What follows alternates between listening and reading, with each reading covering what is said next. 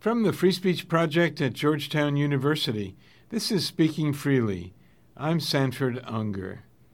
In this, part 4 of our series on whistleblowers, national security, and the First Amendment, we're going to hear from Washington Post media columnist Margaret Sullivan. She helps steer us through the issues we've been talking about. There's a lot of gray area when it comes to national security revelations and leakers. It's not a black and white world, and it's not a world that has a manual that can be followed. In part 1, we heard about how the First Amendment protects the rights of journalists to publish even classified documents, while whistleblowers, who may have provided them the material, have no similar protections.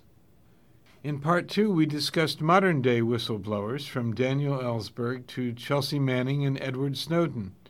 And finally, in part 3, we talked about where we go from here as we attempt to deal with the complex information and privacy issues of the digital era.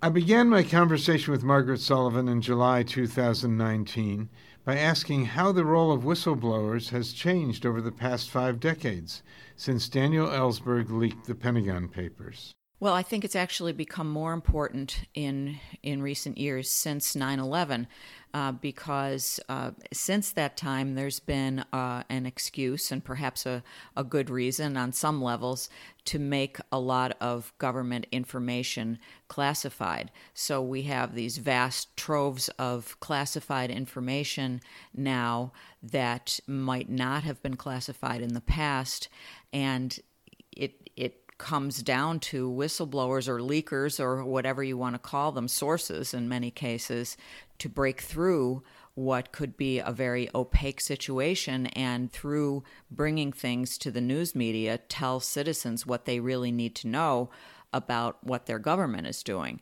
And I think that's something that has become a much more acute situation since 9/11 and since the Patriot Act.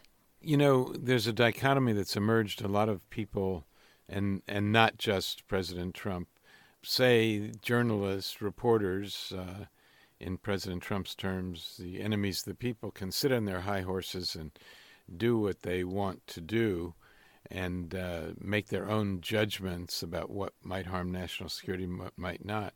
And meanwhile, the so-called whistleblowers, the people inside, who are generally, we think, motivated by the public interest, undergo a lot of stress and tension and fear and intimidation about what they do. Is that an unfair description of what happens?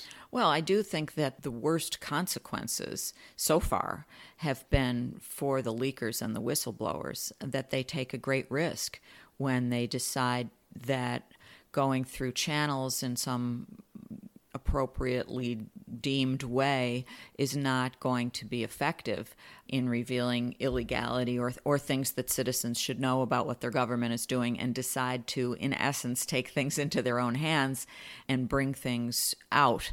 They take a great risk, and we've seen that all kinds of, or many government whistleblowers have suffered great consequences, and we've seen careers ruined and lives ruined because of the consequences. So far, journalists have not suffered nearly as badly, although someone like James Risen from the New York Times had years of his life taken up with the government going after him in court because of his relationship with a leaker who was being prosecuted. So it's not as if journalists have sort of gotten off scot-free, but they've had more protection, frankly, than the whistleblowers themselves have had.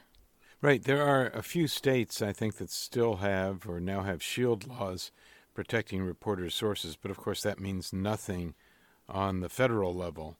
It's just in a few states.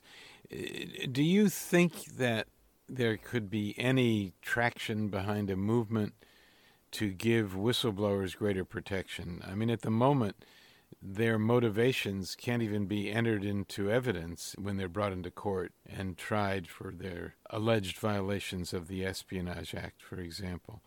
Yeah, that's right. I think that, Edward Snowden has made this case that people say, well, you need to come back and face the consequences of what you did. And the point he's made is that under the Espionage Act, I can't even explain to the court or to the people why I did what I did. And so that's, certainly a problem. I would love to see that changed. And it's interesting to see the Espionage Act. It's appalling, actually, to see the Espionage Act used the way it has been. And it was normalized not under President Trump, who we think of as being so antithetical to the media, but under President Obama. That's right. He prosecuted more people for leaks than all other presidents before him combined. Right. And in so doing, dragged some journalists into it as well. Confusingly, both James Risen and James Rosen, who at the time was Right. at Fox, and Risen was at the New York Times. So President Trump's policies and certainly his rhetoric against the news media potentially bring this to a new level, and a very worrisome one. Do you see any practical route toward whistleblower protection law? It's a weird thing. I think that there can be laws on the books, and I'm not sure how well they play out in real life. I mean, look, for example, at what's happened to Reality Winner, who the Yes. former NSA contractor who admits now that she did wrong in leaking information apparently to The Intercept.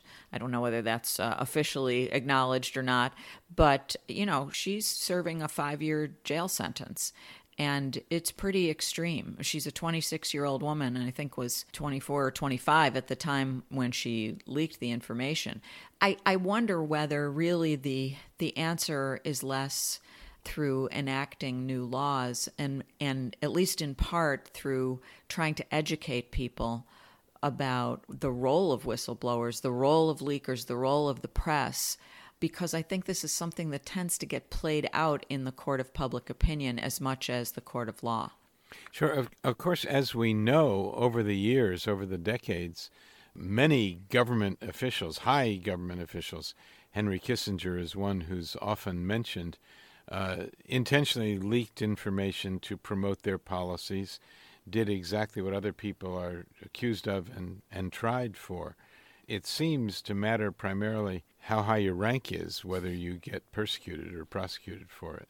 That's right. And, there's also a sort of a system in place, although an unacknowledged one, that leaking information to the press is sort of part of the process. It's part of how citizens get informed, particularly in a situation in which so much information is classified, overclassified.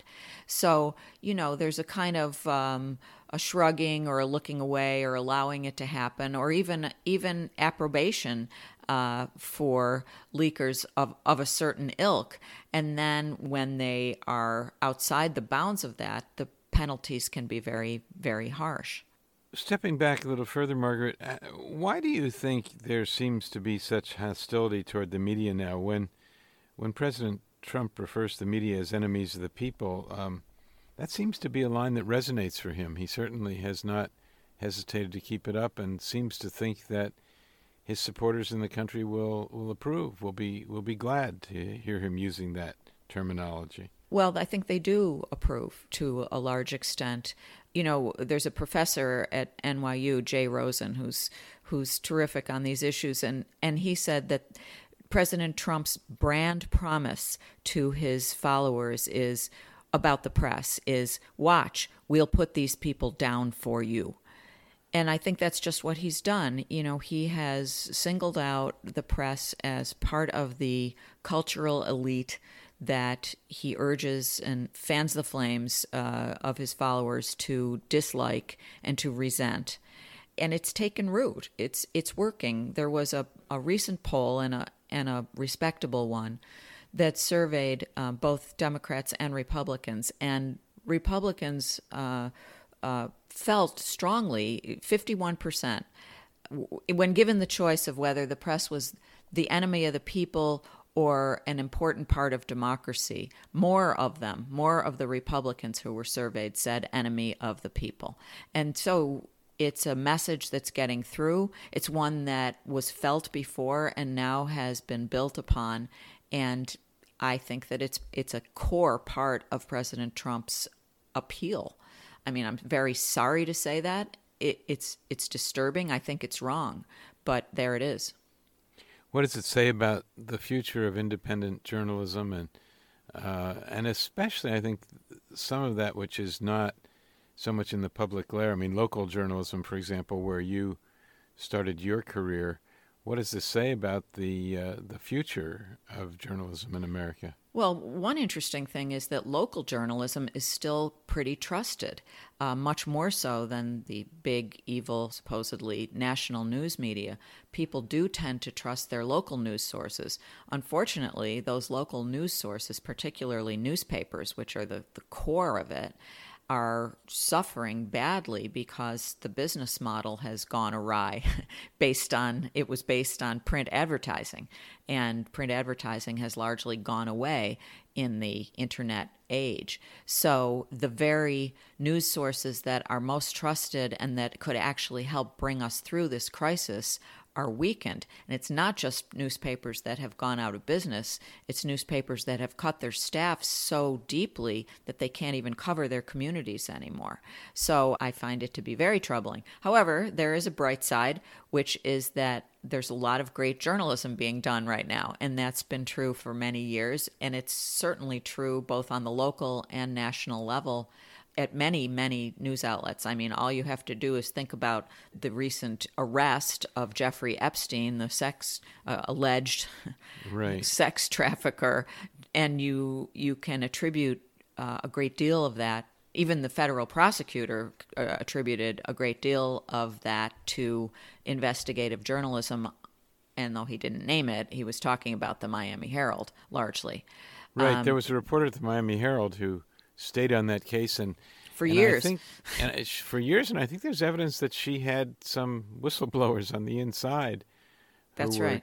Tipping her off to what was happening. That's amongst the prosecutors. So, when you look, for example, as just one measure of this, when you look at what wins Pulitzer Prizes on the local level, there's incredibly impressive work being done. And there is great work being done by the Washington Post, the New York Times, the Associated Press, the Wall Street Journal on the news side, and others. So I think there's a lot of terrific investigative and enterprise and national security journalism happening. So it's a very mixed bag there's a lot to worry about and there's a lot to feel encouraged about. Quite a change on the national level from the days of Watergate, when journalism seemed to reach its apogee, its heights, because of the reporting, especially by Bob Woodward and Carl Bernstein and many others as well, about Watergate, and they were seen not as the enemies of the people then, but as champions. The heroes. That's right. And, interestingly, you're absolutely right that the trust in the news media in recent decades, or the past 5 or 6 decades, reached its peak in the late 70s after the revelations of the Pentagon Papers and after the revelations of Watergate. People really felt like the news media was the watchdog that they wanted it to be. And it's, of course, declined precipitously since then. But there is research that shows that even though people think the news media may be biased or they don't like what is being reported or said, they still think that there's an important role, and this is a majority opinion, that there's an important watchdog role, accountability role that people appreciate and want in the press. So I think the more we can emphasize and do that role, the better off we'll be and the more respect we'll be able to engender.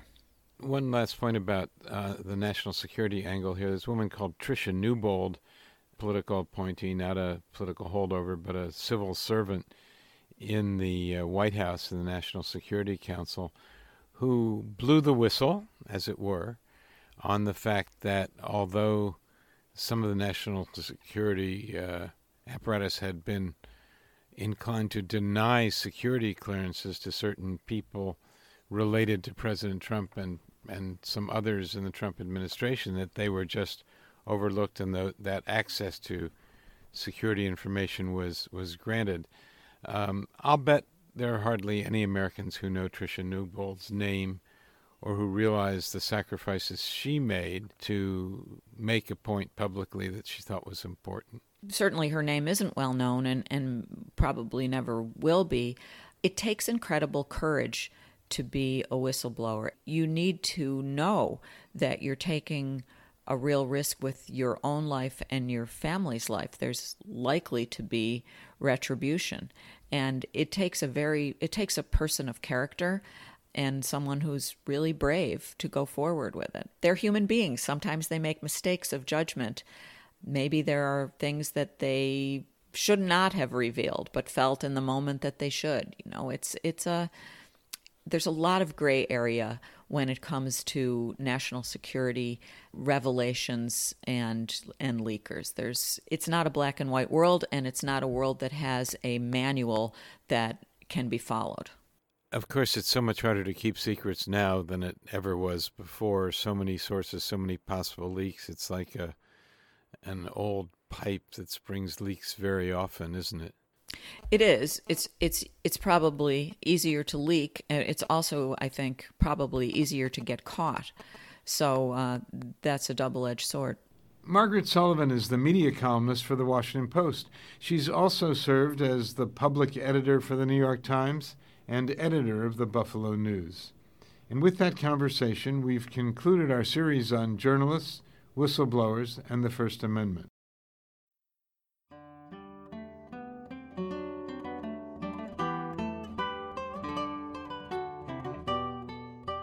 This is Speaking Freely, a production of the Free Speech Project at Georgetown University. To discover more about these issues and to learn about the work of the Free Speech Project overall, visit our website at freespeechproject.georgetown.edu. When you're on the site, be sure to check out our Free Speech Tracker. It's an online tool for monitoring free speech challenges and controversies across the United States in education, civil society, and government. Thanks for listening to this edition of Speaking Freely. We hope you'll join us again. I'm Sanford Unger.